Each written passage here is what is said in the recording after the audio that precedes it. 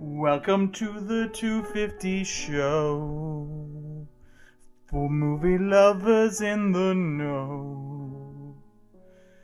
For a bonus episode, you just hit the mother load. The start of Oscar season now. Might just start to explain how. Darren? What? You're fired. But it's a 250 bonus episode. Yeah, I know. I can see the comic books.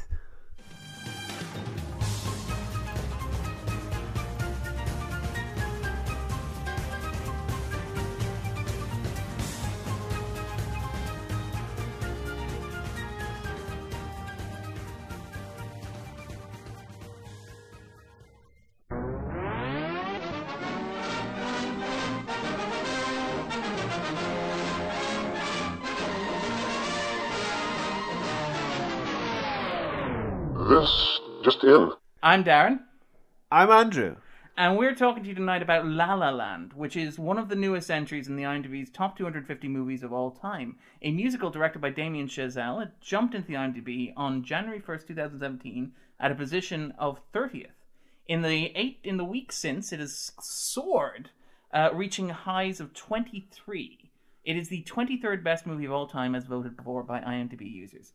Andrew, how do you feel about that? Well, I'm glad that the 23rd best movie of all time, according to IMDb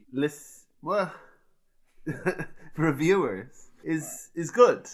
It's good. Yes, it is. It is. I was sitting down. This is the second podcast we've recorded in the week. Yeah. I think the the last podcast we recorded Will be released sometime around 2018. exactly, and I would challenge the listeners to figure out which one it was, because it gets very antagonistic. It really does. You can sense there's a And lot I'm of very tension, a lot of tension in the air. and I'm very tired in it, and very sick of having to record.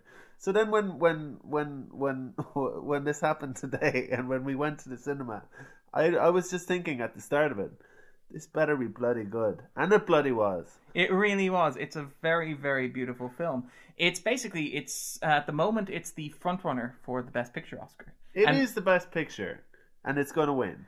Andrew, having seen how many of the... keep in mind that the nominees haven't even been announced yet. I don't care. It's better. It's better than Hell or High Water. It's better than Arrival. It's better than Moonlight. It's Correct. better than Manchester by the Correct. Sea. And you have seen, of those, you've seen Arrival. And now La La Land. And I can And definitely it wins. say that I would actually agree with you that La La Land is a much stronger film than Arrival. And in fact, I would argue that La La Land is the best of the nominees that I have seen to this point. And I would be very happy if it won. It is, in some respects, a very conventional sort of prestige picture for this time of year. It's a musical done in a very old Hollywood style. How It's is that filmed- conventional, though? Well, I mean, for now, when is the last MGM musical Musical. that Well, you've seen? Okay, when I released? say conventional, I mean in terms of it's very much it harkens back to old Hollywood. So I'm thinking more in the style of, say, Argo, or say The Artist, for example, which was a silent film, which very much sort of appealed to Hollywood's sense of history. Did And that win the Best Picture Oscar? it did, and so did Argo. Argo's not very. Argo is very much, it's a love letter to Hollywood. It's basically about how Hollywood saved everyone, or saved the Iranian hostages. It's not really like. You don't think it's a... Well, it's not an homage to a genre of film that is No, it's largely not an defunct. homage to something that anybody ever cared for. Take that, Ben Affleck. Yeah, Ben Affleck, come at me. But anyway, so talking about La La Land, it's directed by Damien Chazelle, who is made a great impression a couple of years ago with Whiplash, which we've both seen. We which have. I think we both really liked, actually. We did. It is also on the 250. It's considerably lower, and I think in some respects it's sort of It's not a conventional escalation from Whiplash to La La Land, but you can see definite sort of interests and themes and stuff that sort of as a director he sort of gravitate in that direction. Like, for example, it's obviously it's a movie heavily influenced by music, but it's also, I think, one of the things that was missed about Whiplash is that it's very much an homage to... It feels like a Hitchcock film, in many respects. If Hitchcock ever made a film about Juilliard Music Academy, it would look like Whiplash. And I think that Chazelle has a very clear love of Hollywood that shines through in La La Land. La La Land obviously being LA. But anyway, it is a story about a couple who meet and fall in love. There's Sebastian, played by Ryan Gosling, and there's Mia, played by Emma Stone. And it's about their relationship and their attempts to balance their dreams and their hopes and the compromise they have to make along the way. And it sounds from what you're saying, Darren, that you think this movie is derivative. And I think most movies are derivative, but they're just derivative from something which isn't as good as the things that this is being derivative about. I think I like the fact that I opened by saying this is my favourite of the Best Picture contenders I have seen. And Andrew's immediate response is, you don't love this movie. I don't want any qualified praise of this movie. By the way, we went to see this movie. There were not enough people in there. We went to see it at 5 o'clock on a Thursday afternoon. Yeah, there's like... how many? 2 million people in Dublin? They can't all watch it at the same time on Friday night. Although you will be pleased to hear, I was talking to somebody at the IFI, and they were saying that their Friday evening screenings of La La Land are already selling out. And it should. It really should. This movie is amazing. If you're hearing this, go see it. You should be watching it instead. In the unlikely chance that you're listening to this, go stop. Go and watch that. Yeah. We might be losing our only listeners, but go. But we're providing a greater good to the. We are. I also like the idea that somebody listening to this is like, wait, I have to choose between listening to a podcast or watching La La Land. If that's your choice, you've made the wrong decision, but there's still time. There is still time to fix it. But no, I loved it. I absolutely loved it. And I mean, I'm saying this on the 12th of January. Way to date the podcast, Darren, of the year. But it's the best film I've seen in 2017. Well, this is going to be released on the 13th of January. Yeah, well, okay, 14th. But it is one of my, and it was one of my, I saw it late last year as well, and it was one of my favourite films of last year as well. I think it's brilliant. I think it's fantastic. I think it's got a wonderful energy. I think it's pure joy. It's pure bundle joy. And I think it's very well executed. I do think it's derivative, but I don't think being derivative is a cardinal sin. Like, I think if you do something as well as La La Land does it... I don't think it's sin.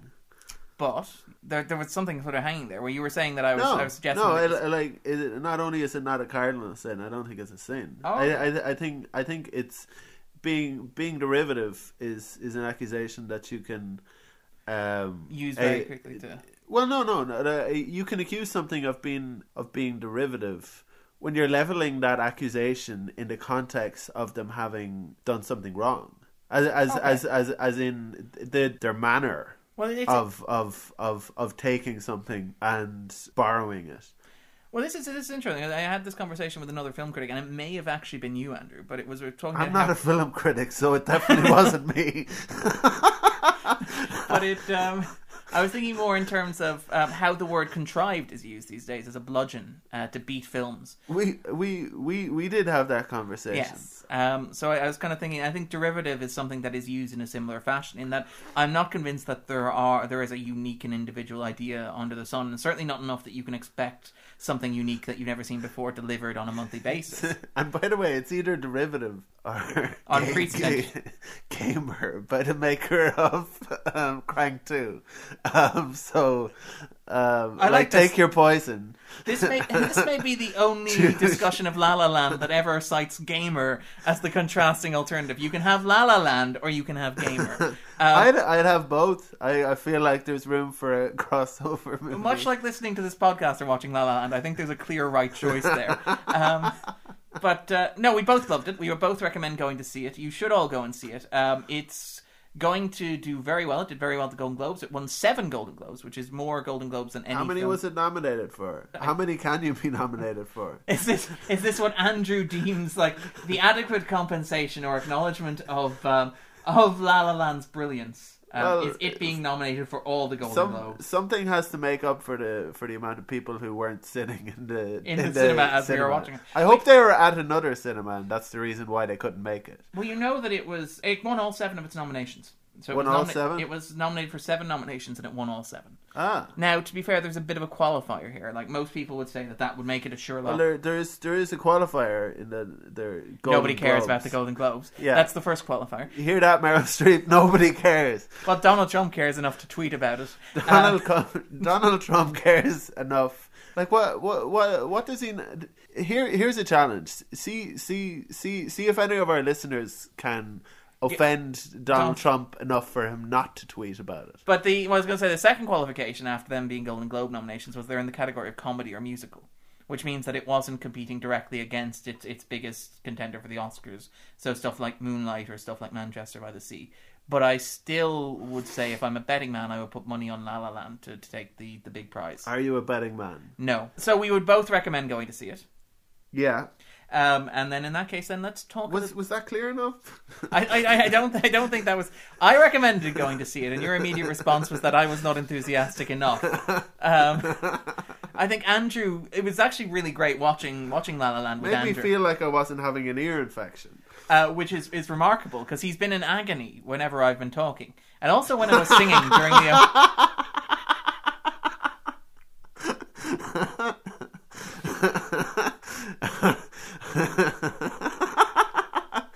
Okay. Go ahead. Sitting next to Andrew while watching La La Land was a treat of itself because I'd seen it before. But every once in a while, when something affectionate, something deeply touching would happen on screen, so like a gesture of affection from Sebastian towards Mia, or Mia sort of having a moment of epiphany, or Emma Stone's eyes lighting up, all I would hear was this faint sound in my own uninfected right ear. Aww. It really was. I felt like sitting next to it, I was almost experiencing it the first time vicariously through you being there. Well, I'm glad that I gave you that vicarious thrill, you sick twist. Yeah, that's how I live. But anyway, let's sort of delve into the spoilers. Let's sort of talk in a bit more depth about it now. To be fair, I don't think it's a film that can really be spoiled, but you should really go and see it before you listen to the rest of the podcast where we talk about it. Don't go out and see it because we're going to spoil it. Go out and see it because it's really good. Yeah. I think we've made that point succinctly enough, Andrew. By the way, it's really good. It is really good. All right, on that note, I'm going to do a little musical number that will take us across the bridge. Are you going to sing it? No, I'm not.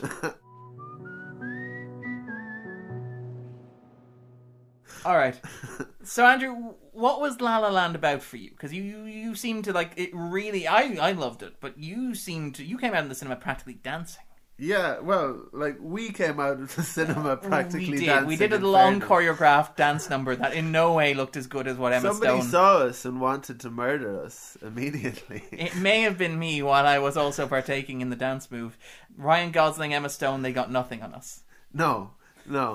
Except they do, because this movie's great. But what was La La Land? So what was it you loved about La La Land? What was it that really grabbed you? Like, what was it, like, you talk about, like, you seem really enthused by it, so tell me what you loved about it. Well, so many things. I love the sound of music, and I haven't seen that many MGM musicals. I at one point went down a kind of black hole of watching these clips from MGM musicals on YouTube, like one after the other, and they're just so good. They really are, and it's something that I think is forgotten. Like, I feel like it's kind of like the Western has come back in a big way in the past couple of years. So you've had like attempts like The Revenant, and you've had attempts like Bone Tomahawk, and even the Quentin Tarantino films. But I feel like the musical has been largely underloved. Now there are exceptions. Like every once in a while you get a musical episode of something like. They're say, always Buffy. Rubbish, by the way. What are always rubbish? The exceptions. What exceptions? So let me. This is a point that I want to make about La La Land as a musical. Okay, lay it on me. There are actual singers and musicians in La La Land, as opposed to something like, for example, Mamma Mia, where they say, we're going to have a musical, it's going to be great. Who are you going to get to sing these songs? Pierce Brosnan. Listen to this. Yeah, how did you guess? Pierce Brosnan. But you know who else? Colin Firth. Colin Firth, exactly. We're on to a winner. And hold on, Can we get that Swedish guy? Who? Meryl Streep. Take that, Stellan Skarsgård. Obviously, he made quite an impression on Andrew. Obviously so. Well, Amanda Seyfried as well. Yeah. Who's one of those actors who's not Swedish. Who is not Swedish. Yes, she is one of the actors who is not Swedish. She's also one of those actors who never gets the due that she deserves. She's a wonderful performer, but I think she has she occasionally picks terrible roles. Like she was in Ted 2, for example. Remember Ted 2? Nobody should remember Ted 2.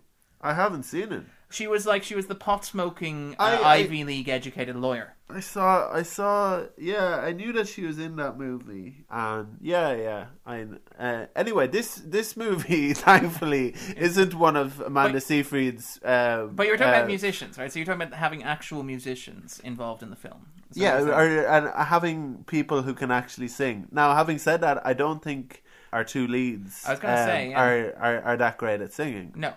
But they were great. But what you did have was other people in the movie who could sing, who were singing. Yeah, well, I mean, the opening number is beautifully choreographed. Like it's fantastic. It's a wonderful. It's shot in the style of a one take. I suspect there's a couple of disguised cuts in there where the camera whirls or whatever. But it's a long take through a Los Angeles traffic jam where instead of trying to murder each other on the freeway, a bunch of Los Angelites sing. What is it? It's Another Day in the Sun. Where they end up tapping on top of car roofs and opening lorry doors to discover bands inside, singing this sort of token, this sort of gesture about Los Angeles as the city of dreams, moving up from Tulsa, meeting at the Greyhound station, waiting to find the right audition to express yourself and being seen on the silver screen by people from your small town who thought they'd forgotten you. Like it is this, and it's wonderfully performed. The singing is great. The dancing is great. Yeah, I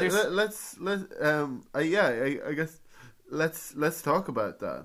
The way the movie begins, because there's old timey opening credits. There is indeed, and there's also it's shot in CinemaScope. Yeah. And it's beautifully done because the screen widens. It goes from the old 4.3 aspect ratio where you see shot in Nemaska, and then widens out so you can actually see, oh no wait, that's spelled in that CinemaScope. And it is sort of stylized in that way, in that the colours are very rich and deep. Like there's lots of really wonderful blues and reds and greens throughout the film. So for example, there's that great shot from the trailer of and it's a glass window with a little bit of red neon around it, but it has this sort of angelic glow around Emma Stone, for example, or even the shot of Ryan Gosling standing in front of green curtains, or when Emma Stone is doing her auditions, where you get the audition montage where she's standing in front of a series of differently coloured walls quickly intercut with one another. There's so much verve and energy and brightness to the film that you don't really see that often anymore. It's almost like, it reminded me almost of the Truman Show, like the use of color in that sort of fake setting. It's that idea of Hollywood as a sort of a magical place, like the idea that if you're going to do a film where people are going to dance and sing spontaneously, then you might as well imagine that it unfolds in a world that is seaming with color, that is more heavily saturated, and that is stronger and more vibrant. And it makes perfect sense when later in the movie, pretty much at the end, when they actually enter an MGM musical. Yeah, in the style of An American in Paris. In fact, there's even a sequence where they dance through Paris, which is very clearly a homage. I mean, he was inspired. Chazelle was inspired by a 1927 silent film called Seventh Heaven, I believe, in terms of constructing that fantastical ending sequence, the moment of the two characters sharing the life they might have had, which it's beautiful. Like I really love that. And you're probably wondering like why this movie spoke to me, and I don't really know why, but like I'll talk about why I liked it. Okay. Sorry. It spoke to me for some stuff that we'll talk about a little bit about. I think its portrayal of relationships. Like I think like when people talk about it being an homage to classic musicals, I think it is in many ways, but I think it's also in some ways a very honest and very emotionally raw film. Like I think it's candid about the way that relationships work and how that people relate to one another in a way that the films that it's emulating were not necessarily. And we'll probably delve into that when we talk about the relationship between, say, me and Sebastian and stuff like that. But just in terms of style, it's got style to spare. There's a number of like incredible shots just watching it as a film where I'm wondering how Chazelle got those shots. Like there's the great sequence of like the guy who flips and bounces off one car top from another car top in part of a long take, and you're like, if the camera had been at a place, or if he'd missed his mark, you would have been back to square one to shoot that. Or even the bit where she's walking slowly through the party and it shoots back to life with the guy dancing like a corkscrew, jumping like a corkscrew off an upper ledge into the water, with the camera following him down into the water. It's just, there's a number of like, it's a very old-fashioned film, but it's incredibly technically well constructed. Well, I mean, that sort of thing doesn't just happen by accident. I mean, there are 4 to 5 people who died making this movie when jumping over cars alone. And then there was... One of us has researched this podcast a little bit. I'm sad to admit it wasn't me this week, so we're going to take what Andrew says entirely at face value. Yeah. That's not to mention the scores of people who died trying to jump into that pool. Yeah. By the time they got to using that final take, it was more stunt person than water. Rough, tough stuff. I mean, it'll win the Oscar just because of the amount of deaths that were caused. It's like The Revenant. It's you suffer for your art. It's exactly. But yeah, no, I loved it. People think this is a light movie. It's not. Oh, well, I also have very strong opinions about that, which we'll talk about in a moment. But it does have, like... Do people think this is a light movie? People do think this is a light movie. Like, the general impression of La La Land, and to be fair, I would describe it as a very joyful and optimistic movie. But I think there's also something a little harsher sort of nestled, a little bit of darkness, a little bit of cynicism or world-weariness sort of tucked away between the really catchy that like show it's tunes. A bad thing. I know. What are the odds? I feel like you're going to say something that's less than effusive about this movie, and Andrew could not possibly have that. No, actually, I really like the little kernel thing, and we'll talk about this then. Like, for all that it emulates the style and tone of a classic MGM musical, it is a very modern, or a more modern movie in terms of the relationship that it depicts between Maya and Sebastian.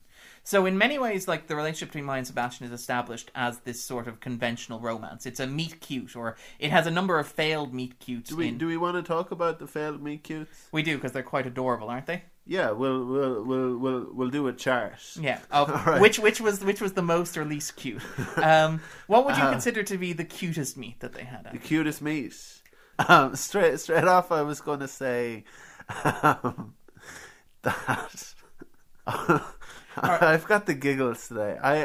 This is how much La La Land sort of affected you. Exactly. Okay, Either that or I've lost my mind. But the one that I thought of first, which is the one I'm going to say, is when Sebastian is playing in an 80s an 80s band with his sort of red leather jacket and stuff like that. So it's basically, at this stage, they've both met and sort of feuded a couple of times. So the first time they meet is at the end of that traffic jam sequence, where she is reading lines and she forgets to pull out, and he honks past her. She gives him the finger and he yells at her. Then again, they bump into one another randomly while... He doesn't yell at her. Does he not yell at her? I thought he's really aggressive. Oh. Yeah, he's really aggressive. Wordlessly aggressive. Stoically aggressive. Yeah. If you're going to be aggressive, people, do it the way Ryan Gosling does it. By honking the horn. In fact, most of Sebastian's emotional... Well, I don't agree with his honking of the horn, but in general. Okay. But specifically, Sebastian honking the horn, that's fine. Because Sebastian's in this movie, and this movie is great. And I won't have anyone say anything bad about it. Okay. But anyway, after that encounter on the freeway, she is wandering home from a party, and she wanders into a nightclub where he is performing music, and he is fired. And she tries to tell him how much his music affected her, and he proceeds to just brush past her. He gives her the shoulder, which is remarkably cold.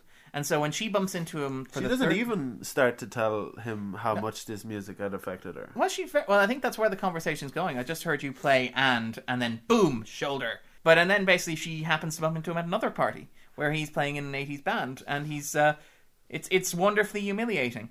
Because I love the sequence, because the 80s cover band vocalist is very into it. Very. Very into it. He's bouncing and he's bounding and he's shooting, like he's pointing to the keyboard player. He's pointing to Sebastian. And this is what I like about Sebastian. Like, when he goes along with things, he goes along with them just enough that he's unlikely to be... Like, he's testing the waters to see how little he can acknowledge his bosses without being fired. Like, he sort of skirts that line throughout the film, where he's like, how much sass can I give while still collecting a paycheck at the end of this? Seems to be Sebastian's default mode. So he gestures with his little fist, or he nods with his head, while looking completely defeated and humiliated and not enjoying the sequence I'm at sure all. it's easy to play that, though. You Yeah. just have to be like Ryan Gosling, the actor, playing Sebastian, the character. It used to be like, how much of this am I going to feel embarrassed doing? Yeah. How much of this is Andrew going to remember when he leaves the cinema? Like, when Andrew reflects on Ryan Gosling's career, how much of it's going to come down to that moment of him playing Iran? Ryan Gosling, like you were already gold, You and really now you're platinum. You're a diamond, Ryan Gosling. he really is. A He's- diamond in a big. I don't even like diamonds that much. I feel like that. Like, you're undervaluing him? Yeah. You're. Is there something better than a diamond? And by the way, you're not a diamond in the rough. You're a diamond in a big heap of diamonds. Are the diamonds like the other Ryans, like Ryan Reynolds or Ryan Seacrest? Wow. Not a diamond. Oh, okay. Ryan Seacrest. I don't know how many Ryans. I panicked. I had to name a bunch of Ryans and I panicked. I had Reynolds and I had Gosling. I needed a third one. Reynolds. But actually, when you're talking about like Ryan Gosling being golden, it's really strange. He's one of the few young actors that my mother likes in that way. My mother has always had crush Wait, when you say in that way, in that like she appreciates his performance as an individual, but she also maybe has a bit of a crush on him, which is odd because mums. is it odd? Well, it's because her crushes have always generally been like age relatives. So it's like she's always had a crush on Kevin Costner, and she still has a crush on Kevin Costner, which I can't quite explain. I don't see it. But You don't see it. Kevin Costner, the no. bodyguard, No. the postman, Waterworld. dances with wolves. Yeah, Waterworld, Mr. Brooks. Waterworld. Yeah, I don't see it, I'm afraid. But This is Mr. Kevin Costner. we're talking about here. But John F. Kennedy. He never played John F. Kennedy. no, he didn't. He appeared in JFK. He did also, and he also in appeared in 13 13 days. Yeah, 13 So days. let's just call him JFK. Okay. And Here be at done with it. Here at the 250, we adhere to the most rigorous standards of fact verification. But no, my mum a couple of months ago just passed comment on her fondness for Ryan, and I'm not like mum is not aware of current films. Like mum sort of comes. We when she sees modern films, it's because I recommend them or I pick them. But it's like, ooh, Ryan Gosling, and I'm like, wow, you know who Ryan Gosling is, and you like him in that way. It's very weird. It's like discovering. My father also has a soft spot for Taylor Swift. I was surprised at some point in the mid-90s where my mother said was talking about somebody being good looking. Said like Keanu Reeves, and I was like, "Who's Keanu Reeves?" Because I didn't know who he was. Yeah, how did that sort of, how did you find out about this thing? How does my mother kind of know more about or more in tune with popular culture than I am? Also, because at that point, like Gosling was coming out of doing like he did Drive and he did Only God Forgives, which are two very sort of raw indie films with lots of violence and bloodshed, which are things that my mum is not a big fan of in cinema. So it was strange for me. She's never seen The Notebook, for example, but it was just strange that she's like, yeah, Ryan Gosling, he's the one. So it based upon. I have no idea. She liked him in Drive. One?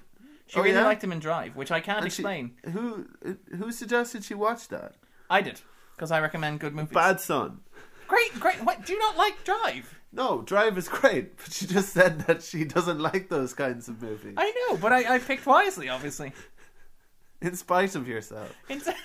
Touché. The odds were eventually in my favour. But, Gosling's great. And he's had a very good run of films recently. So he was in, like, The Nice Guys this year, for example. And I think he's really good as Sebastian. I'd like to see The Nice Guys. They're Nice Guys. Nice Guys? The Nice Guys. The Nice Guys? Yeah, himself and Russell Crowe. But I think Is it good? Tell the listeners. It's very good. It was my 10th favourite film of last year. Excellent. Which is very good. I wholeheartedly recommend it. Good old Shane Black fun. Better than Deadpool. Yes, better than Deadpool. Which, by the way, is going to... that IMDb 250. Which is going to sound hilarious when Deadpool wins Best Picture and Ryan Reynolds wins Best Actor. No, we've already told people to put money on La La Land. I know, but there's to win everything. There's no, not everything, just Best Picture. But there's this. Put an accumulator on. There's a guerrilla campaign for Deadpool and for Ryan Reynolds to get him a nomination. against all odds. Do you know what would be brilliant? If the morning the nominations were announced, La La Land was... spelling gorilla? Like the warfare. Like the warfare. So these are people and not primates. Not primates, no. But and these people think that Deadpool deserves an Oscar. And not only that, but that Ryan Reynolds deserves to be not nominated but to win. Well, keep in mind he plays a terminal cancer patient. Oh, that is true. Yeah, it's a pretty much an Oscar bait movie. He's also been half jokingly campaigning himself as well.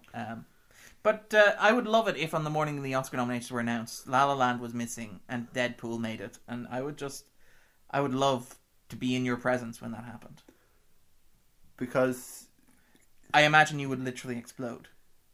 Then you would be covered in little bits of Andrew. Viscera. It's like I never thought that would actually happen.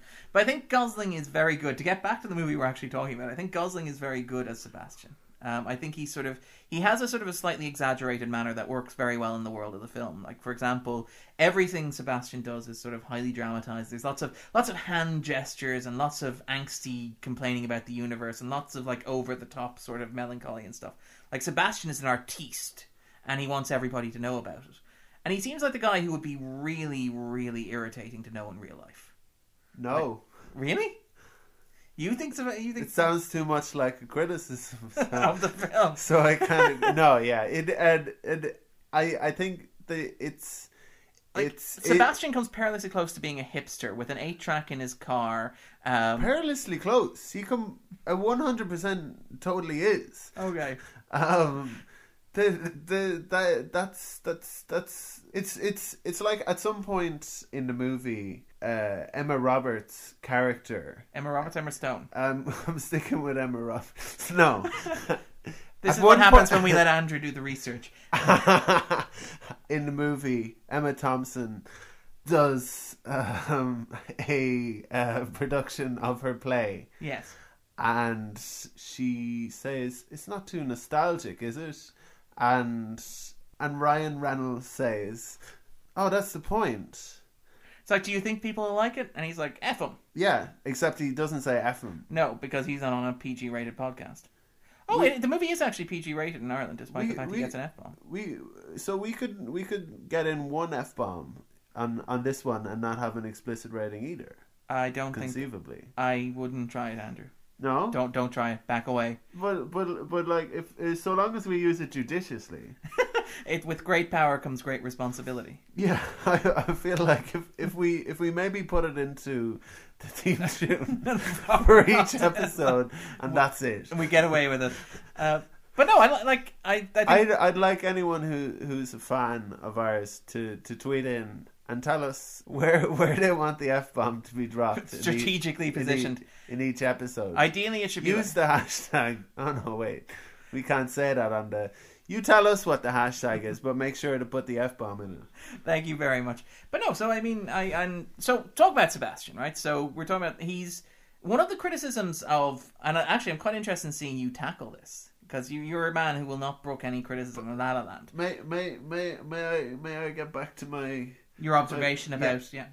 So when Emma Rogers says to Ryan Hall, when Mia says to Sebastian, it's very nostalgic, and he says... That's why it's so great. Yeah, he says that's the point. Yeah. And she says, nobody's going to like it. And he says...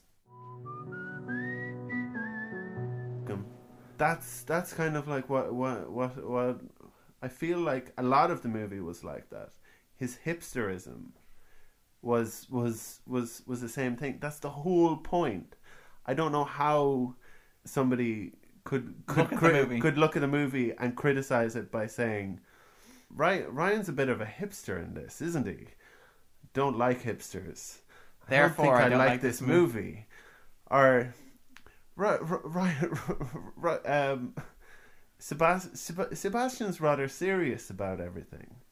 I don't like that in a person.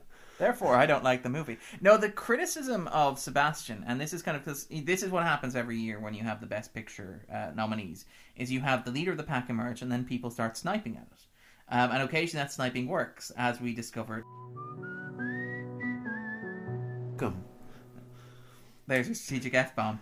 But one of the things so it happened successfully with Birth of a Nation, which saw its Oscar win fall out of itself for very justifiable reasons.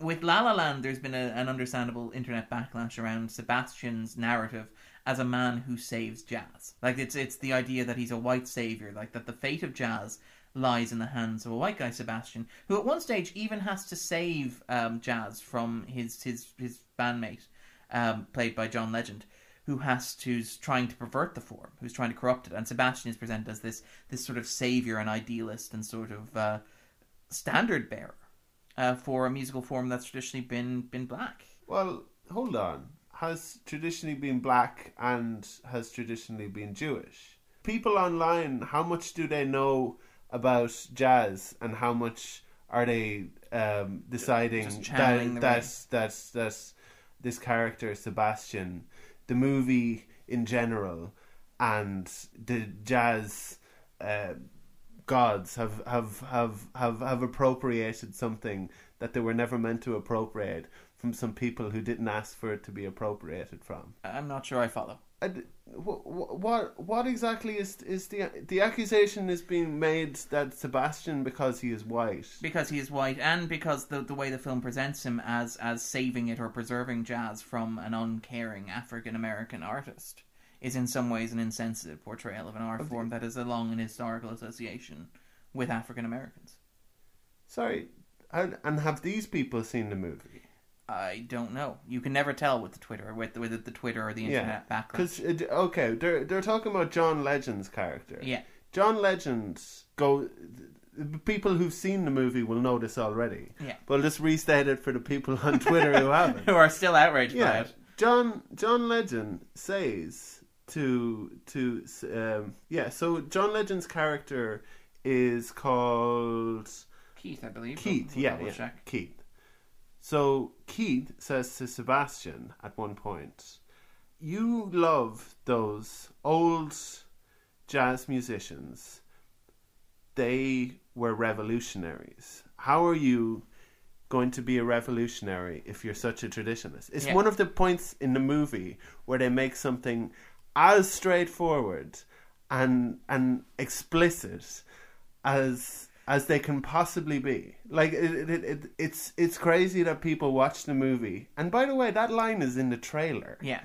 That they watched that movie and didn't get that. Well, it's that he thinks Can I he's saving jazz, and he's not. He's just being nostalgic, and that's the point. What the person who is actually saving jazz is Keith's character. Can I just play devil's advocate, because I have my own response to that, and I agree with you. At your peril. I know. Andrew looks like he's about to strangle me, and not just because of the terrible ear pain that I'm causing him. But I would argue that, or that they would argue that the response to that would be that, like, Sebastian is portrayed as somebody who is Sebastian is presented as the savior of true jazz, whereas John Legend's Keith is portrayed as something of a cynical operator who is removed, who's very cold and detached. So I think the argument is that Keith's band, which is the Messengers, which Sebastian plays with, are performing a sort of a sanitized and a sort of a sterile and detached version of music that's derived from jazz but has no soul. And in contrast, it's Sebastian who's keeping it alive with live musicians playing with a minimum amount of electronica, a minimum amount of distractions, in an organic sort of fashion. Like, he's preserving the legacy of it rather than distorting it for his own cynical financial gain, which I think is the sense of what you get with Keith. Or at least that's what I think the devil's advocate argument is here. I'm going to make my own in a second. But I just want to hear what you sort of say to that, what your response to that is. Andrew, defender of the film. Yeah, part of Sebastian's character is that he's a jazz purist.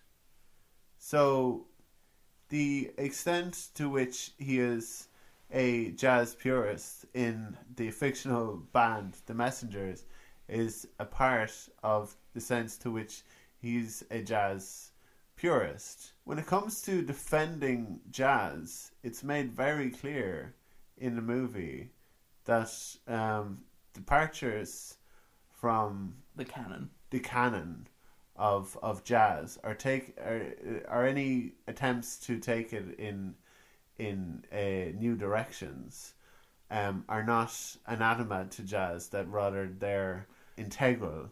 Yeah, to jazz. They're just opposed by Sebastian as a character trait. Like listen to "Bitches Brew" by Miles Davis. Is that a jazz album? Yes, it is a jazz album. Of course it is.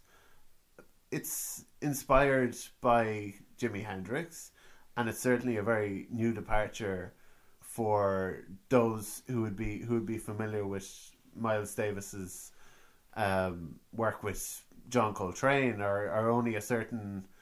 By the way, I'm no expert on jazz, but the point is the same point that John Legend makes, is that those who are revolutionary in jazz were those who brought new things and weren't afraid to meld it and to have it evolve. Yeah, those are the greats. Yeah, anyone can play jazz once somebody else has done it better. Yeah, like all Sebastian really is a jazz nerd. If all he can do is a jazz hipster. Is just reproduce music he's heard before. And by that I mean reproduce the style, the structure, and the beats, and keep it in a conventional. Obviously, if he's even if he's playing traditional jazz, he's doing it in an improvisational manner. Yeah. But what he's not improvising is the actual direction that the art form is taking. Yeah. And I would sort of agree with that, and I would also make the argument, this is when, remember we were talking earlier about the movie having a darker core than like the descriptions of it suggest, and also it's like bright, colourful aesthetic. Like, I think that when we reach the end of the film, right, Sebastian eventually realizes his dream of opening a club, and I think it's never stated whether or not he opens it in the location that he wanted, in the Van Beek, but it's sort of implied. It looks like it might. He does, though. Okay.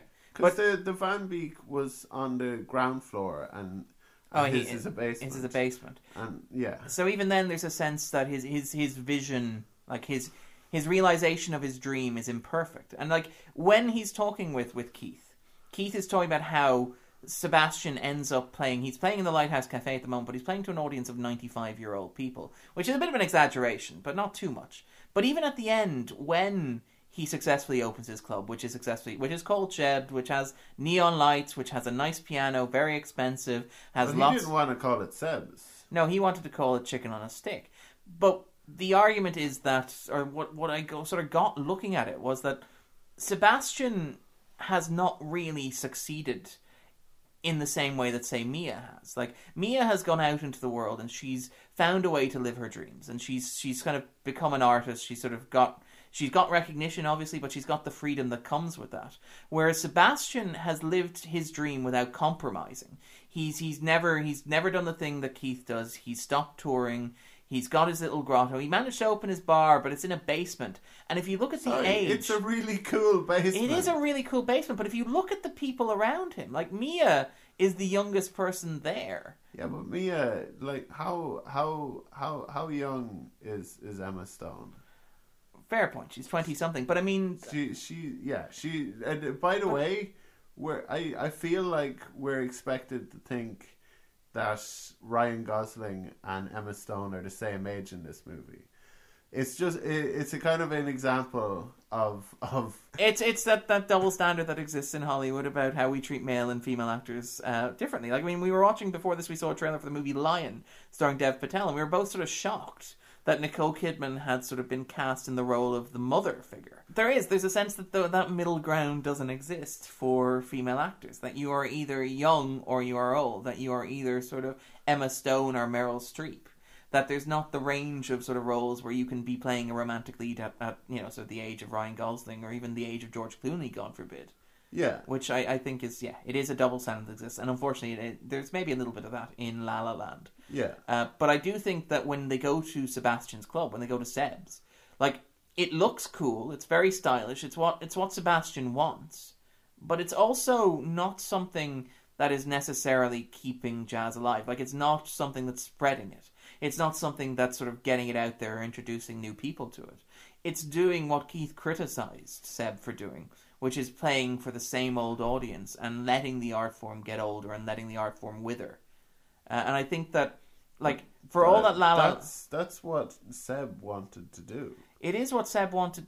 Well, I think, no, Seb would love for young people to listen to jazz. Like, he's evangelical about it. Like, his first thing when he starts to show romantic interest in Mia is to try and convince her to like jazz. Like, if Sebastian had his way, everybody would listen to jazz all the time. But he's not willing to make the compromises that it takes to get out there. He's not willing to do the things that Mia... And this is the big contrast, I think, between Sebastian and Mia, is that Sebastian, when he compromises in a way that completely empties him, that sort of devastates him. So when he performs with Keith, he's hollow. He makes that compromise because he thinks it's what she wants. Yeah. He's not compromising his jazz in order to be liked. No, he's not. He's compromising... And by the way, I feel like at some points when he's in the Messengers, he actually kind of enjoys the success and the music. Okay. Because I don't think the Messengers are actually that bad, especially his, like, to some extent there were bits and pieces where they make it out to be kind of like surprising how sort of cynical and how it is. And I think, well, I mean, there's obviously the moment in rehearsal where he's almost getting into it, and then Keith turns on the electric sort of synthesizer backing beat, and Sebastian sort of does a double take at that, and then it takes him a couple of seconds to start playing the piano, and he only does a couple of beats, you know, and then they have a little conversation afterwards where Sebastian's like, I know it's different, which is like a euphemism for... But I think Sebastian's already on board in spite of his misgivings. Oh, okay. And the reason he is because he has a sense of status anxiety with his partner, and the conversation that he overhears with her mother. Yeah, that she has with her. And this will be familiar to anyone, I guess, who's been in their late 20s or early 30s and being convinced that they were going to follow their dream, which a lot of people of our generation, Darren, are determined to do. Yeah. And then there comes the question, it's like, is that well paid? How are you doing? And then you have to kind of justify yourself to another human being. Yeah. And at some point perhaps give up and decide that actually I'm just going to get a job and grow up and be what's expected of me. Yeah. Where, like, and a reason why I like this movie is that it has a very balanced, I think, message about reaching for your dreams and never giving up. What? Because there's plenty of giving up in this movie, and there's also the message that you can have what you want. It might make you happy, and it might not. And even if it's what you want and it does make you happy, you'll still have regrets. Okay. Which I think is a very grown up and sort of mature. Yeah, and I think it's a very profound message, and I think it's a lot of people forget that, and it's something that I believe in, is that it's not important what decision you make, it's important that you've made a decision. Okay. I think that there's something more cynical there in the difference that the movie suggests between Mia and between Sebastian. Like, I think that Sebastian's compromise or sort of attitude is very much all or nothing, in that he's not willing to meet anybody halfway. When he does have to compromise in order to provide for himself, he compromises completely. Like that's satirical. Yeah. His refusal to compromise is lampooned in this movie. Oh no, it is. Yeah, no, I agree entirely. Yeah, and I think that's what I said when I think at the end there's a marked difference. Like there's very much a sadness to that image of him playing the piano that goes beyond the wistfulness of what might have been that he shares with Mia, because Mia has that same sense of what might have been, but she also seems in a much happier place in general. Like, when he's sitting down to play the piano with his 5 o'clock shadow and his hair dishevelled, he looks almost, I don't know. Hold on, wait. How was he before he saw Mia? Okay, fair point. Yeah, he was full of the joys of spring, or whatever. No, it was summer. It was winter 5 years later. Oh yes, yeah. But he was full of the joys. Oh, right. What puts a dampener on that, and not in a bad way, just in a kind of a wistful, nostalgic way. Okay, is seeing Mia. He is in his element, and it's apparent to Mia watching him. Okay, I don't know. I still think there's a marked difference between obviously where the two of them end up, but I think there's a point being made in that Mia is much more level-headed and much more rational in what she's doing. Like, she's the one who, like, she encourages him to compromise, like with the chicken on a stick and Seb's. That comes from her. He's initially refuses to call the restaurant Seb's, instead insisting on calling it chicken on a stick. And he's adamant on the point, and she suggests, no, people will never go and see it. People will never go to it if you call it chicken on a stick. And he's like, no, you have to call it chicken on a stick because it has to be faithful, because it has to reference bird. What the point you're making is that she's more realistic than he is. Yes, and that she gets perhaps further, or she accomplishes more as a result of that. She accomplishes more. I like, mean, that to a large extent. And it's reciprocal, by the way. But she, her breakthrough is accomplished first of all by her one-woman play. Yeah. That she writes, directs, and produces herself. Yeah. Secondly, as a result, and it's heavily implied finances as well. Yeah. Yeah, as a result of. Oh yeah, I finances. I believe she does. It's made very clear that he's not supporting her. Yeah. So as a result of that, she gets an audition call. Yeah. That she doesn't want to attend. She only gets that. She doesn't get that by being realistic, and being grown up. She gets that by being infected with the enthusiasm that Sebastian still has, which she combines though with level-headedness in a way that I don't think he does. Like I don't think he is ever as level-headed. Why as should he? He doesn't. And he doesn't want anything other than there's at some point. I understand I think what you're trying to get at, but there's a point where his sister, who we never meet again, I don't think. We do. She's the one who gets married over the course of the film. Oh. Yeah. Oh. So, yeah, they're the couple that they share drinks with during the montage where they're running around Los Angeles. Oh, that's who that is. That's who that is. Yeah. Well, I was wondering, who are these people? Yeah, he doesn't seem to have many friends. Sebastian really doesn't seem to have that many friends. But yeah, no, that's why he performs at her wedding, for example. And that's, I was wondering how do we? Yeah, that's why he gets. How do we never see his sister again? Apparently, we see her 3 times. Yeah, and that's why he gets the Christmas card from them. For 4 times. Yeah. I was wondering, who are these people? And then why are they involved in Sebastian's life, and why have they not been set up before? Yeah, and when are we going to get to see his sister again? Yeah. No, not those people. His sister. But so you were saying anyway. There's a moment when his sister is talking. Right. When we meet her at the start of the film, when she's in his apartment. Yeah, and she's basically saying that he needs to do something about his life. That life is beating him up. And I love that line that he gives, where he's like, I'm just waiting for life to get tired. It's a classic rope-a-dope.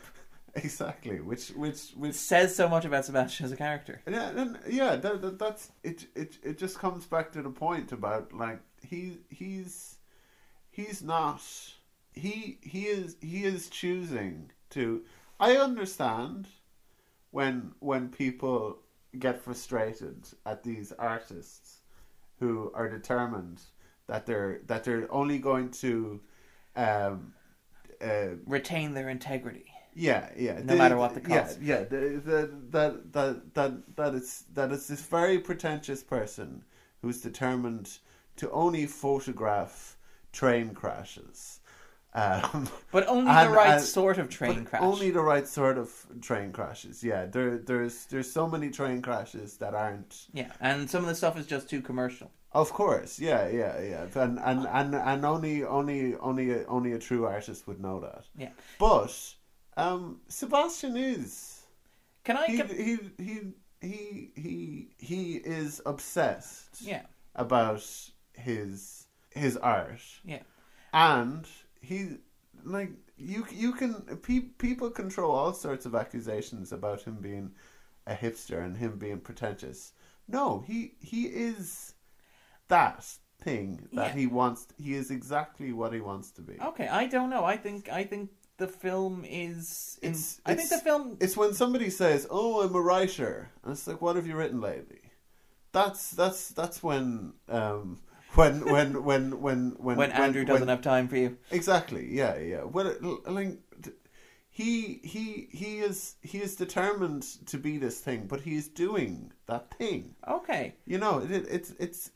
I think it's not that he's stuck up his own hole. It's that he's an actual artist. Okay, I think there is a cynicism to. I think that and I think I actually found it quite refreshing that there is this trope or this convention of like the artist. One of the things that I really, really hate in films like this or in stories like this is the idea that like artists live in a world where they are constantly being offered jobs that they can afford to turn down while going on to live their dreams. I think one of the things I really liked about the portrayal of Sebastian in La La Land is that it suggests that he can live his dreams, he can do the thing that he wants to do without compromising, but that it is not necessarily satisfying or it is not necessarily sort of fulfilling in the same way that compromising would be. Like that he is excited at the prospect of introducing Mia to jazz. Like he clearly wants jazz to remain a living organism. Like he talks about the need to respect its legacy and to preserve it.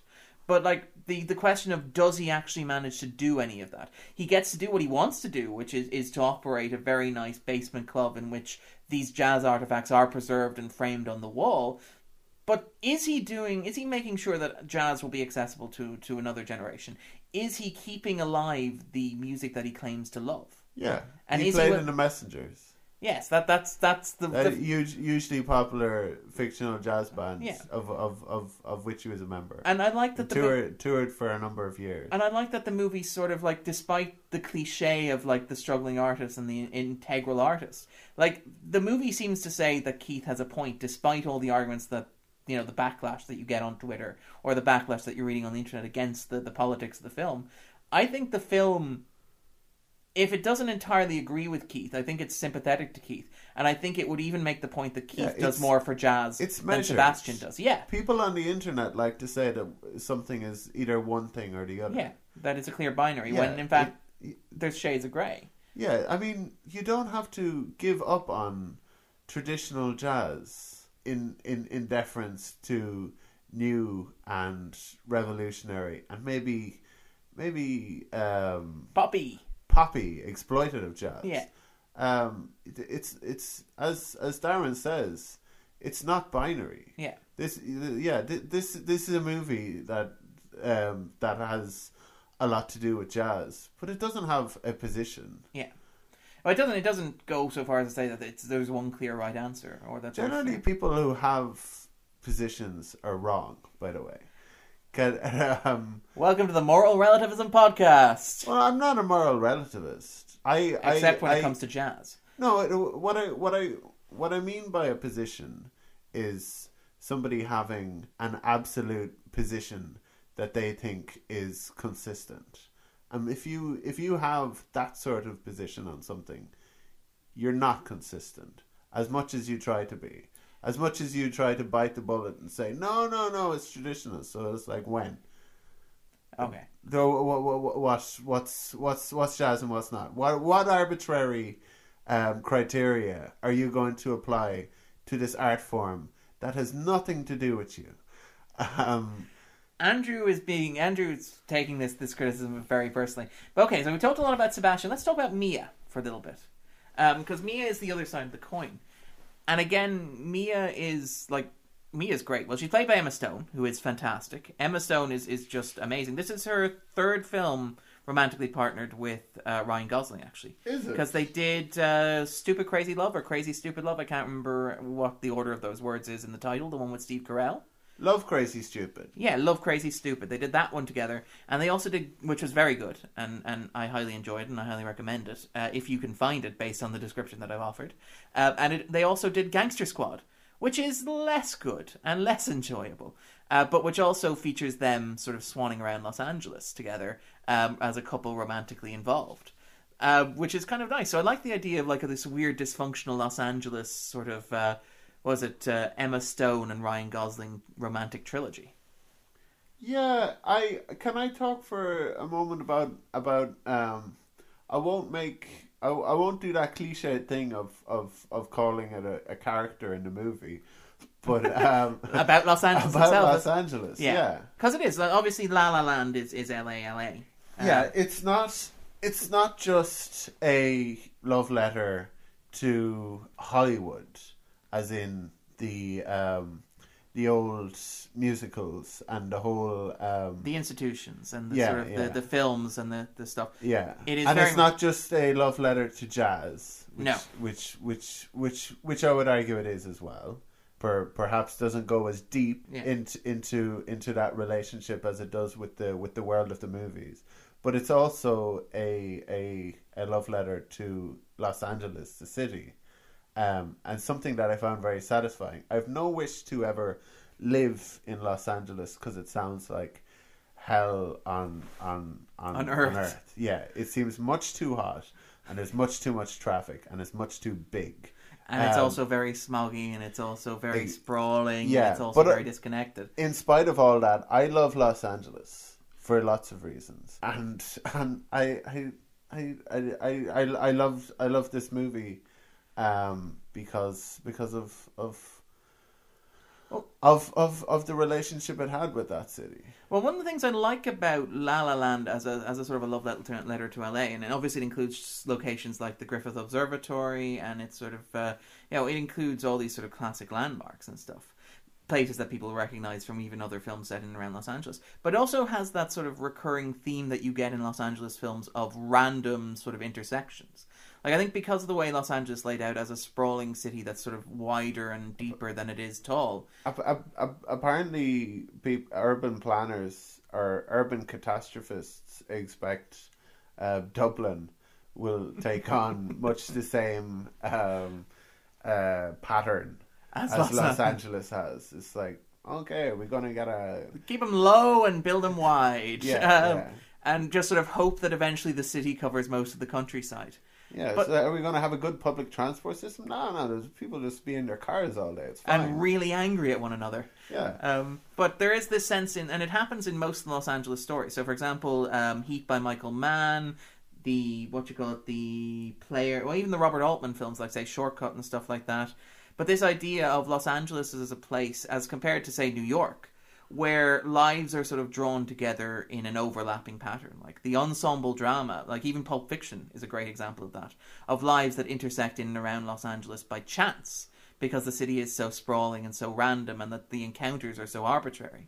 Like the fact that Emma Stone and Ryan Gosling keep bumping into one another, that they overlap 3 or 4 times before they even get properly talking to one another, is like a testament to this idea of connection in the city. Yeah. And I think it plays into this idea of sort of Los Angeles as the way we like to imagine it. Because Los Angeles has this sort of, it's hills and valleys, which is the perfect like geographical metaphor for the Hollywood experience, or for how Los Angeles is seen as the city of dreams.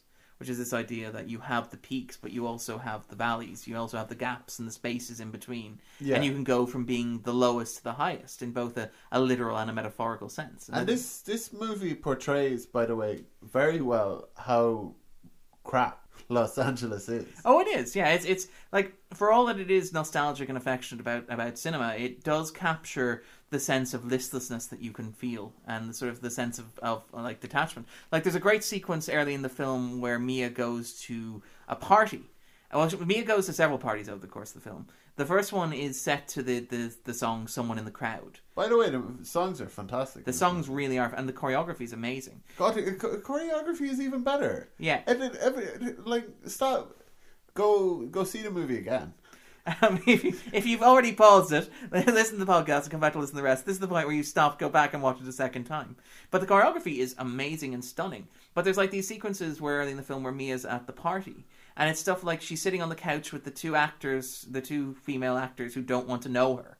And she sits down and they stand up and it's all in rhythm. And then she sits down and then this sleazy party guy sits down beside her and he moves in to sort of to cop a feel or to grab her, to touch her, and she swings out of the way in rhythm to the music. And even later when she sort of goes to the bathroom and she comes out and it's like everybody's moving in slow motion and she's just wandering through the crowd completely lost. It captures that sense of sort of disconnect and that sense of isolation very well. But even then there's the writer. What's the name of the writer she meets at the second Carla, party? I think. Carla, who is... I think he has... Yeah, I think his name is Carla. Like, and if anyone says that's a woman's name, what about Carla from Tinker Tailor Soldier Spy? Played by Patrick Stewart in the BBC adaptation. But anyway... That was a very quick visit to the fact machine. It was a very quick visit to the fact machine. But anyway, so you were saying we were talking about Carla, who's talking about like his pitch. I think his name is Carla. I hope it is. He's the parody of sort of the writer as the ridiculous sort of soulless type. He's the guy who's like, he's talking about how his writing is so hot right now, and they say he's very good at world building. And it's just good to have that sort of validation right now. There's a lot of heat around me. At one stage, we get to hear his pitch for a Goldilocks and the Three Bears film that could be the cornerstone of a franchise. I mean, there could be a fourth bear. We don't know about it. And there's this wonderful sort of like... It's brilliant. It is, and there's even... This movie is the kind of movie that'll make you laugh and cry. Sorry, I interrupted Darren. I'm prone to do. But they Go on, Darren. Anyway... But talking about like Los Angeles as a place where sort of where you can become disillusioned and jaded, like the sequence where Mia decides that she wants to be with Sebastian is the moment we cut to the conversation of her and her then boyfriend Greg and his brother talking about watching films on their home entertainment system. And it's very much like that's the moment at which you get like this is very much how La La Land feels. It's like it would much rather be in a cinema with Ryan Gosling than sitting around a table talking about home entertainment systems and so on. Yeah. And I felt like thematically, sorry, I don't know why I'm using big words. Go with it. Thematically, just don't fight it. Just don't fight it. Don't fight it. In this movie, there are themes, and one of them I thought is the whole idea and exploring what Los Angeles is, but another one which speaks to what you were saying about she's at the dinner with Greg, and she's at the party and there's everyone's hooking up and there's someone trying to hook up with her and there's some guy being introduced to her and she has a boyfriend, Greg, who's clearly not at all that interested. Big theme of this movie is relationships, and which sounds very obvious, and it is, but the whole idea that everyone is getting paired up together, and that it's almost kind of expected. Yeah, and there's some sense in which there's something different about the relationship that Sebastian and Mia have together. Well, there is. Like, I mean, there's even the song "Someone in the Crowd," which is like, and this is one of the things I really like when we talked about it hitting many of the conventional beats, but also sort of subverting them in a way. Like, "Someone in the Crowd" is that conventional love song, which is like, you will find somebody, and that somebody will give you meaning, and that somebody will give you purpose, and that somebody will elevate you and make you complete and whole. It's a stereotypical sort of love song, and it speaks to that idea that you had of sort of being paired up and being paired off.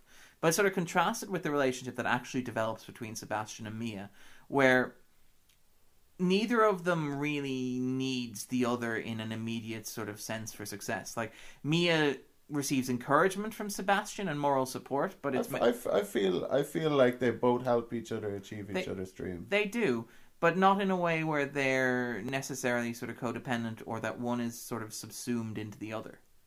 You know, I don't know. Sorry, this. Like I feel like it's an enabling and enriching relationship as opposed to one that exists as, you know, as a sort of a like me is made complete through Sebastian sort of way, if that makes sense. No, but no one should be made complete through another person. I know, but there's a sense of that in the classical movies that this is sort of alluding to. I think a lot of those classical romances tend to treat like romance as something that completes a person. Yeah, but they're. I know they're wrong. I know they're wrong. Is yes, amazing. Yes, and I think that's why this movie is more subversive in some ways than people give it credit for. Like I think it's well aware of like when people talk about it being nostalgic or derivative, like it understands the tropes that it's working with, and it's more true. Yes, it is, and I think it doesn't get enough credit for that. Yeah, I think the portrayal of Sebastian and Mia as people who enable and enrich each other without being codependent or without being so entirely dependent on one another, I think that's one of the more interesting facets of it. Yeah, it also makes a point about you don't have to spend the rest of your life with that special someone. You might meet them and share time together, and that is worthwhile in is itself. Enough of itself. Yeah, and that it's okay to have that affection even in enduring love for a person who's stepped into your life at a certain time and meant a lot to you and remains. Yeah, I mean I thought I was very truthful. Yeah, and it's something that's often reflected. Yeah, it's yeah. I mean, I liked that kind of. I think it's something that we don't value enough as a culture, is the idea that something has value because it is temporal. Yeah, but this is a movie about nostalgia. Yeah. But it's a very sympathetic look at nostalgia. I think I was listening to Simon Pegg talk about his movie. Is it World's End? Yeah. Yeah, where he's talking about that movie is a movie about nostalgia. But it's where nostalgia is an illness. Yeah, it's where it's because nostalgia was sounds originally like an illness. Well, it was originally a clinical condition. Oh, really? It was originally used to describe a psychological condition of detachment from the present. Oh, it doesn't just sound like neuralgia. No, it actually was originally. That's where the word comes from. Only in recent years has it come to be sort of, in the past, say, 30, 40 years, has it come to represent something that isn't portrayed as an illness. Well, I'm inclined to think that nostalgia can be an illness. Yeah. For example, a lot of people, beyond dealing with... Well, you're talking about Simon Pegg, right? Right. So Simon Pegg gave that famous interview a little while ago where he talks about how contemporary, and this is ironic coming from Simon Pegg, who stars in movies like Mission Impossible and the new Star Trek films, which I love dearly, but to the point he's making, he argues that contemporary culture has used nostalgia to infantilize people, and that basically contemporary entertainment is more about taking people back to their childhoods through stuff like, say, Jurassic World, or through repeating franchises, or sort of making sequels to things that people liked when they were kids. And there's a reason for that. It's our fault. Yeah, it's not that the movies are infantilizing us. It's that we're allowing ourselves. It's that they've been given an infantile market, which and to are sell catering movies to. Yeah. So I don't know if you can blame movies for that. No, and like the market. Here we are talking about market-driven economics and nostalgia. But I do think that La La Land does sort of like its understanding of something having value because it can pass. Is remarkably profound for a movie that many accuse of being old-fashioned and nostalgic. Like I think that La La Land appreciates that the era that it's yearning towards will never come back, but that doesn't mean it doesn't have value. Yeah. It's a microcosm, I guess, of the relationship between Ryan Gosling and Jazz and Emma Stone. Okay. is analogous to his relationship to jazz, or the movie's relationship to movies. Yeah. And I think, actually, there's something to be said for that as a theme of the director, Damien Chazelle, because he did... Whiplash had something similar with the idea that it doesn't matter how good a person is in the long term. All you have to do is get one good performance.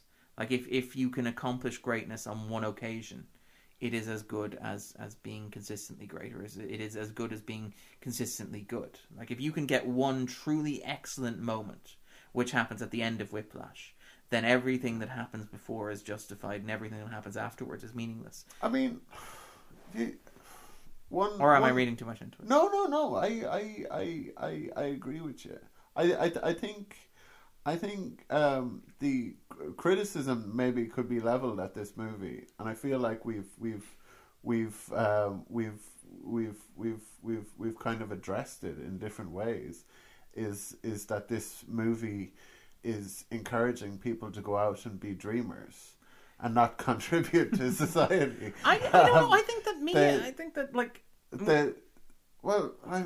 she's these people are artists, and there's an idea that, like, I think there's a sense in which I'm going to take a stab in the dark here and say, all right, that we as people are confused sometimes about whether we exist in a society or in an economy, and that this is a movie about that. Okay. To an extent, it's about the choices we make, about how authentic are we willing to be, and to what because I think people make the mistake of thinking a person's problem is that they're trying to be an artist, and sometimes the people that they're thinking of when they're diagnosing that problem are the people who are trying to be something that they're not. Okay. I think if a person wants to make loads of money, then they should go out and make loads of money. And I think if a person wants to make art, they should go out and make art.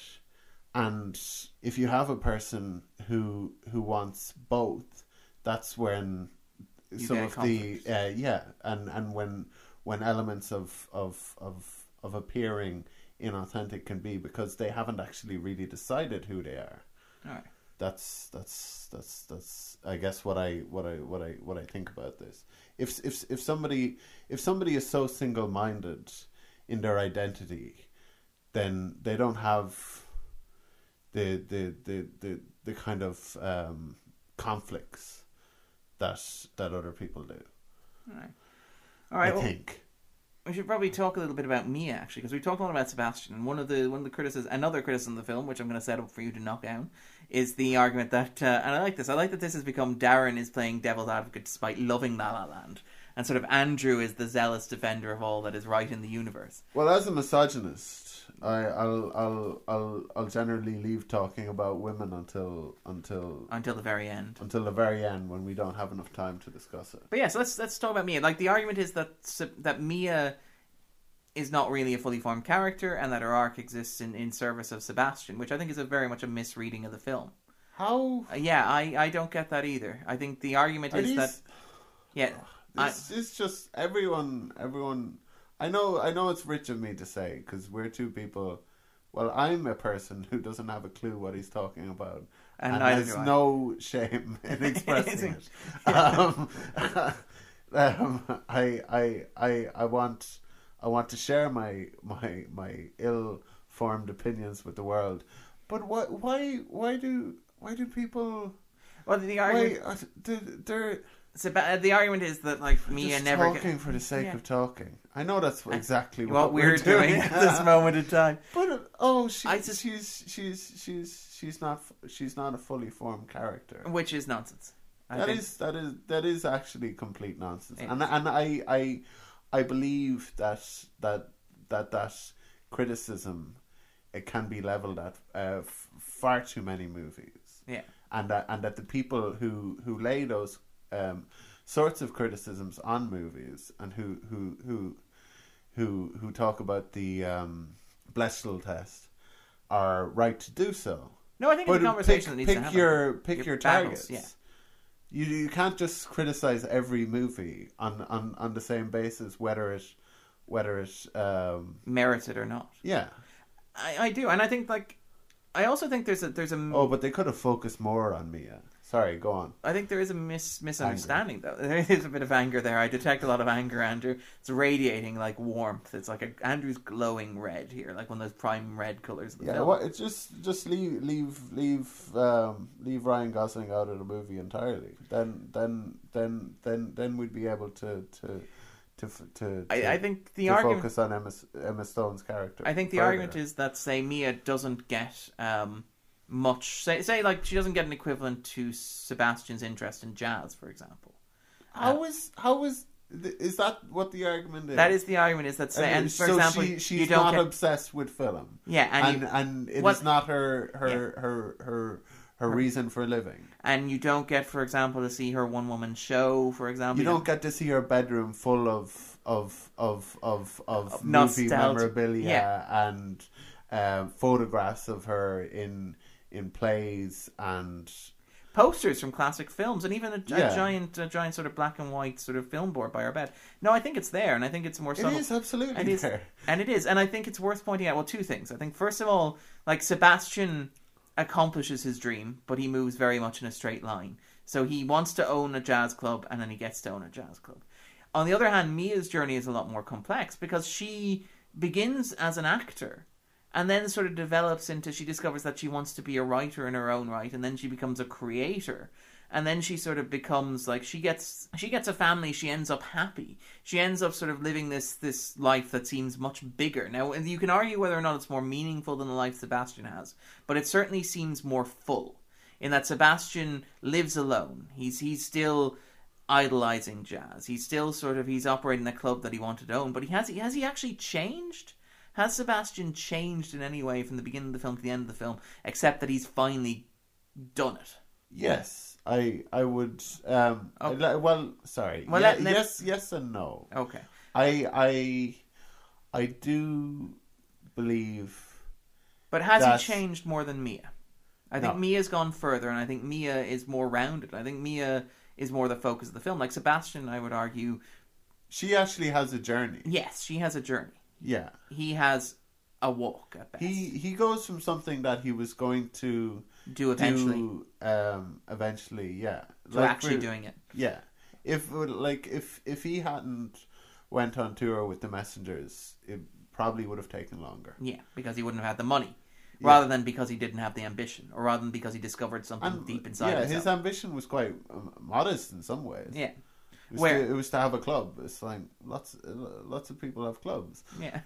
Whereas on the other hand, Self and Darren have. But I feel like Sebastian has not necessarily discovered anything about himself that he didn't already know, except that he now has the material. He earns the money that makes it possible for him to actually do it.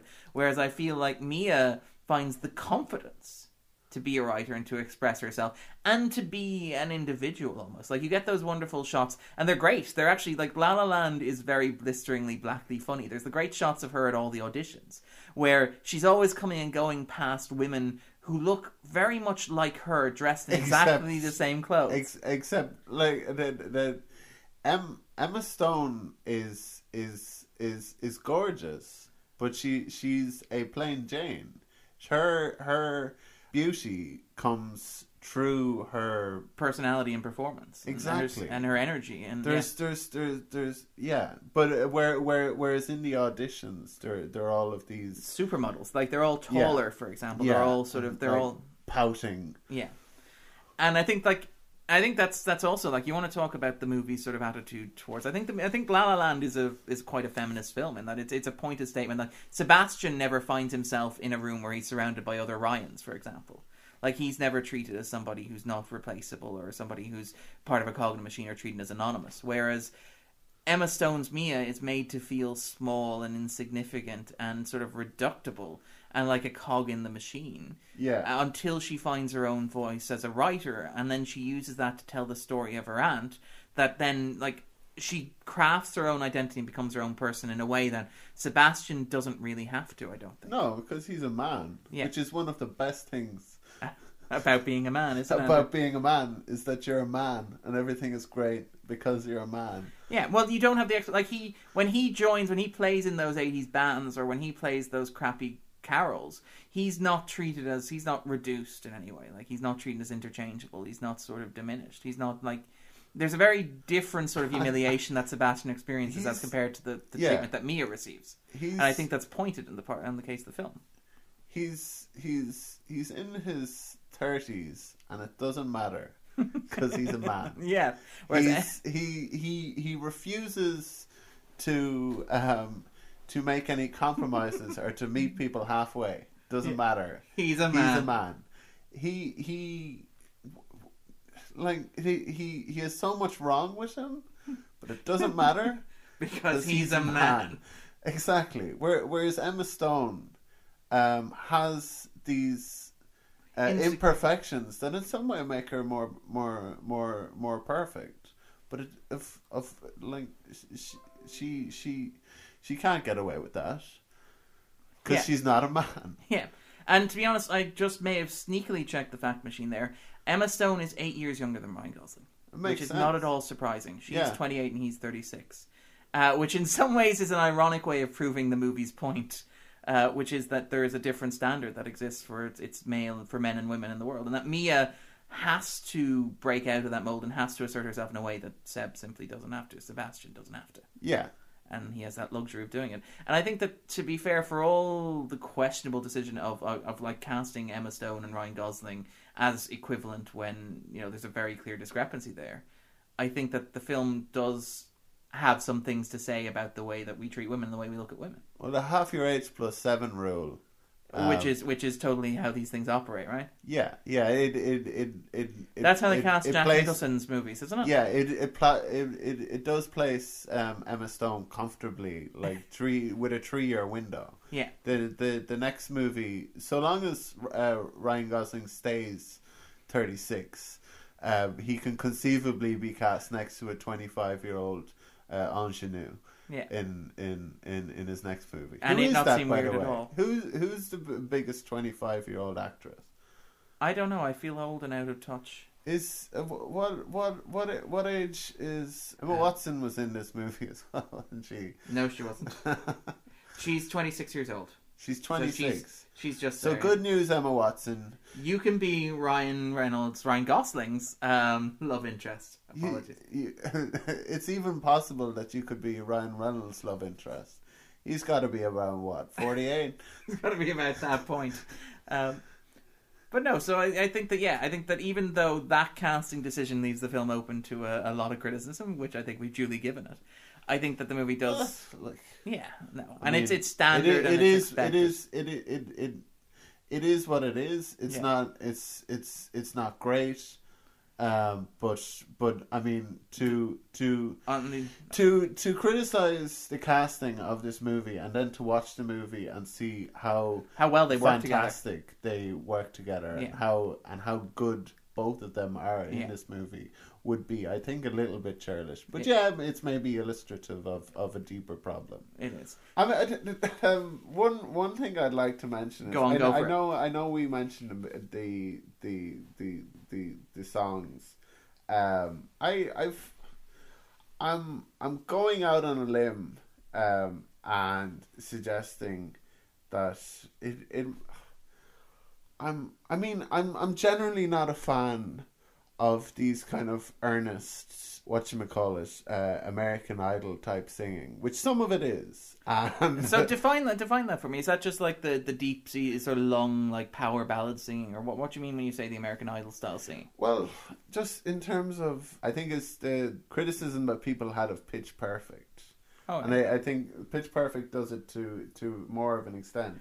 Is actual earnest singing. Okay. By people who are very good at singing, as in a lot of the music that we listen to from years gone by are from people who are not necessarily great singers, and there's been a surge in recent times of these singing competitions where you find a whole lot of people who have no story or narrative, or like, well, other than the one that's crafted for them as by the virtue of who have no life experience, who are very good at singing songs, and that's all it who are is. technically proficient. And the idea that singing should be more than being technically proficient. Which is interesting, because we were talking earlier, and we said it at the very start of the podcast, it's a nice little bookend, is that Emma Stone and Ryan Gosling are not necessarily classically trained singers or dancers, but they're brilliant. They're brilliant. They like the way in which they're like the way in which they deliver the lyrics and the lines. Like Emma Stone is like Gosling is great. Emma Stone is astounding. At no point did I cringe for either of them. Yeah, unlike during the opening bit that we did here. Unlike, for example, Pierce Brosnan in Mamma Mia. Yeah, or you know that Pierce Brosnan wanted to release an album. I know that Pierce Brosnan. Apparently, it was great watching him do the circuits before the film was released. He was talking about how people had compared him to Shane MacGowan, and that there was already talk of a solo album, and that kind of quickly dissipated once. Did you know that Alexander Armstrong released an album before the Christmas? At some point back in November, I think he was on television. Okay. And I love Alexander Armstrong, but Alexander, was that a joke? I couldn't tell because it was like, you remember me when the west wind blows along the fields of barley, and this was playing on like he was on like morning chat shows talking about his new album and like, performing from it. Alexander, are you trolling everybody? Are you pulling a Joaquin Phoenix here? Yeah, exactly. But I can completely believe that Pierce Brosnan might do something similar. Well, I don't think he did, but I just remember before anybody had heard him sing, he was talking about how he never wanted to sing, but he was told he had the voice of an angel. Take Les Miserables, like as film, well as yes, and so apologies if I'm not saying that correctly. Hugh Jackman and Anne Hathaway and Russell Crowe, which because they're such great singers. Well, this was a point of controversy between me and the person I saw it with. I quite loved Russell Crowe, not because he was a good singer, but because he tried. Like he was so invested in his portrayal of Javert. I thought he was really good, even though he could hit a note about as well as I can, and you've heard how well I can hit notes. Well, Russell Crowe's in a band, so he should conceivably be able to hit notes better than you can. What's it called? 50 Feet of Mud. It's the name of my band, but I'm here to promote Noah. Noah was great. I love Noah. But anyway, so we were talking about like professional singers and singers who have been trained to be singers. Yeah, but Les Mis is from what I've heard of the songs in Les Mis, I like a lot of the songs from the play. I don't think they're very well done in the movie, and I can imagine that part of the reason they're not very good is because they got a whole lot of people who aren't very good at singing. Who would have thought? So hold on, what is your? Can I ask what your point here is? My argument is they're cringeworthy movies that are so-called musicals. But you started with the argument that too many people were manufactured singers, that like the narratives of stuff like X Factor. I don't think I made that argument. You talk about shows that have been designed to train technically proficient singers. Yeah, I think technically proficient singers belong in musicals. Oh, okay. I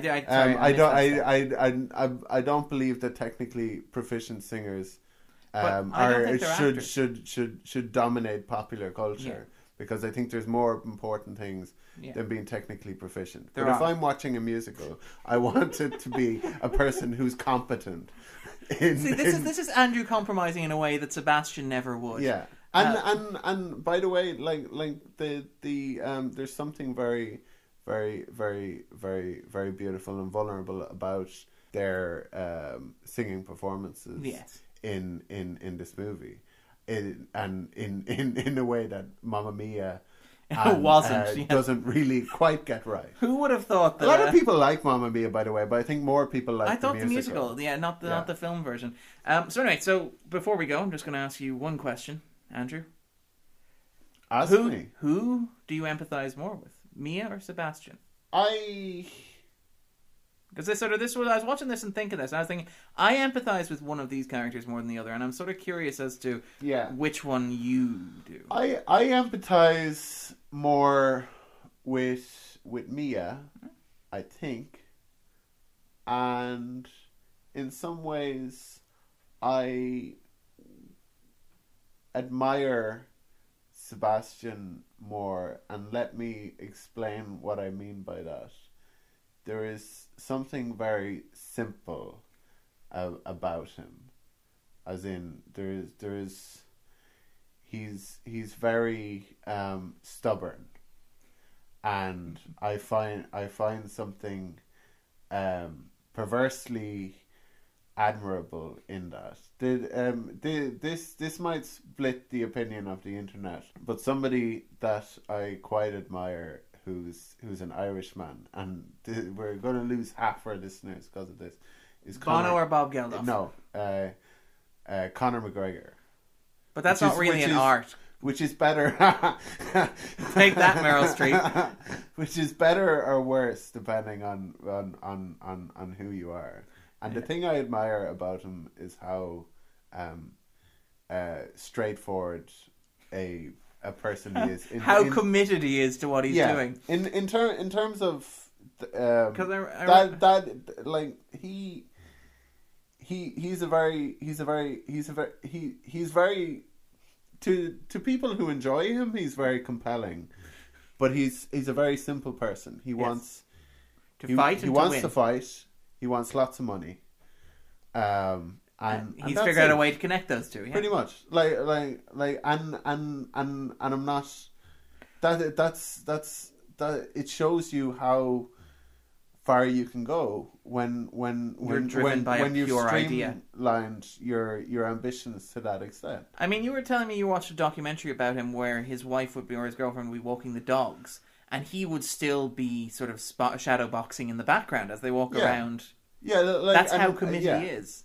And I guess going back to Sebastian and this movie, he's not even enjoying music a lot of the time. He's in his car rewinding and playing over the same beats. Over the same, maybe 10 seconds. That's how serious he is about his art. And people will watch this movie and say, "Oh, he's pretentious."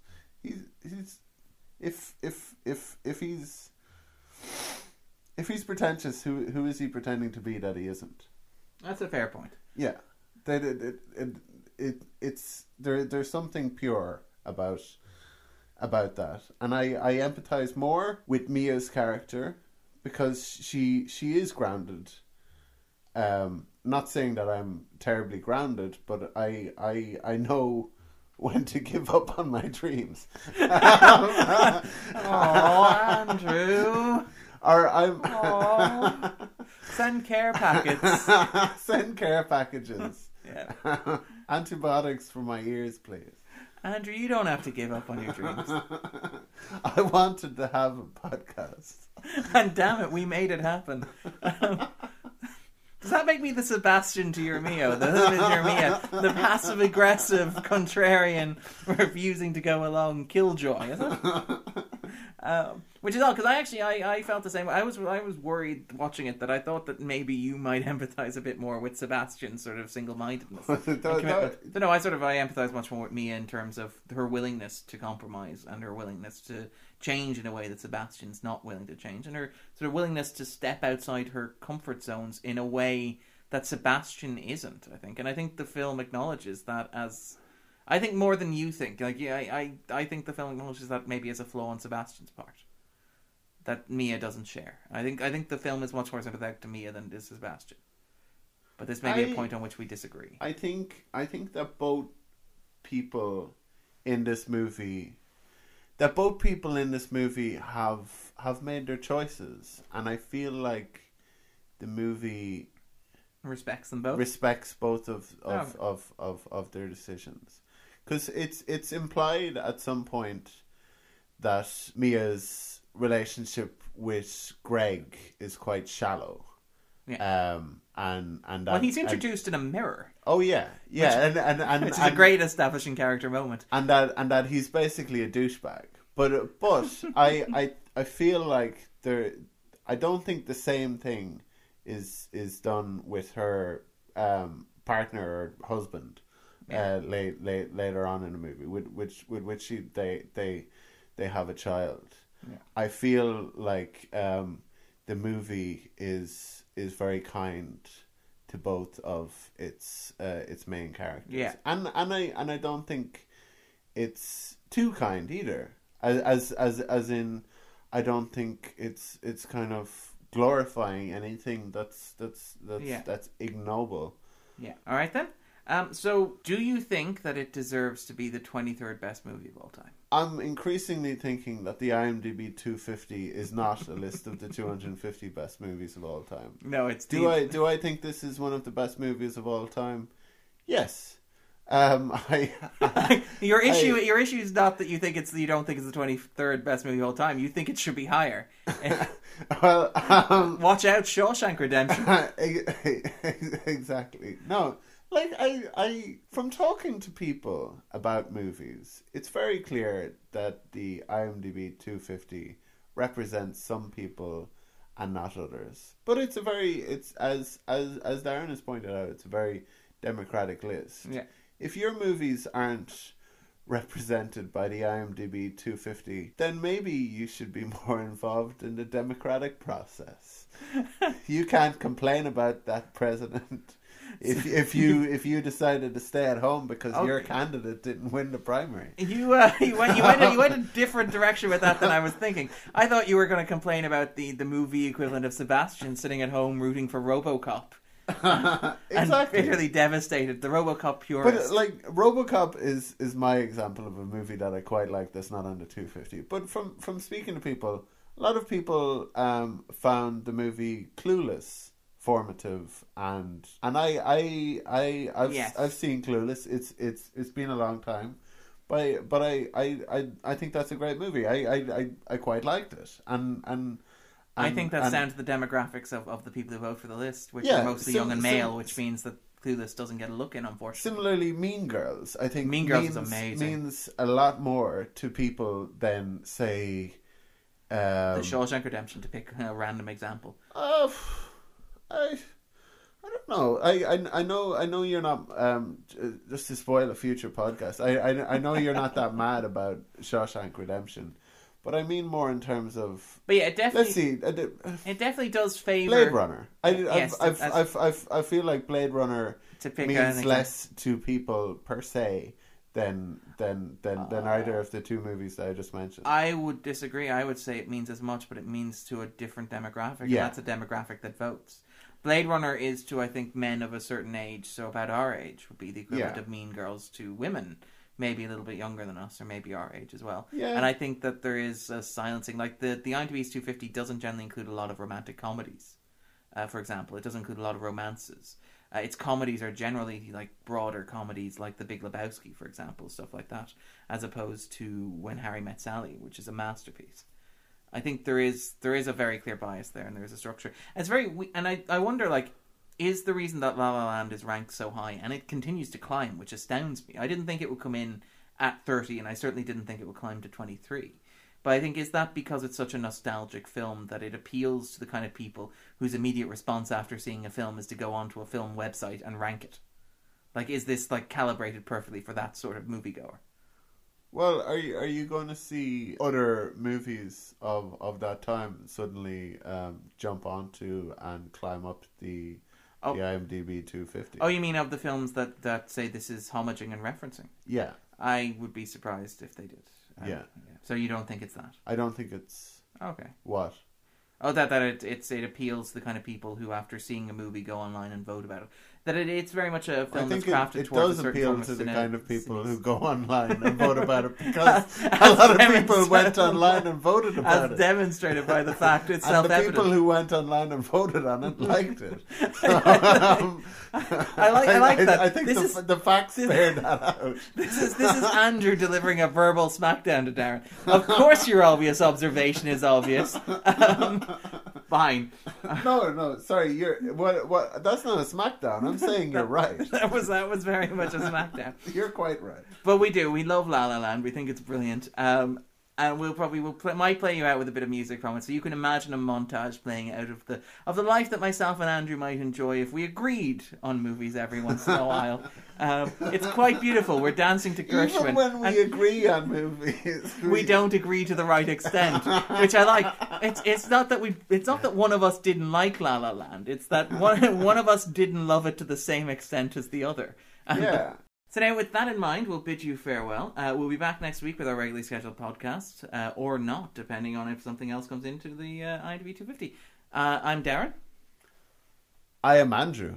You can follow me on Twitter at @Darren_Mooney. You can follow Andrew at AQUINNIUQA. I'm going to get you to call out my Twitter handle from now on, Darren. You did a great job of that. Thank you very much. You can also follow the podcast at the 250. Subscribe to us on iTunes, Stitcher. Vote for us, give us nice ratings, help us bump us up. We'd really appreciate it. And if you do, I promise I will never sing again. Have a good evening. Take it easy, guys. Bye.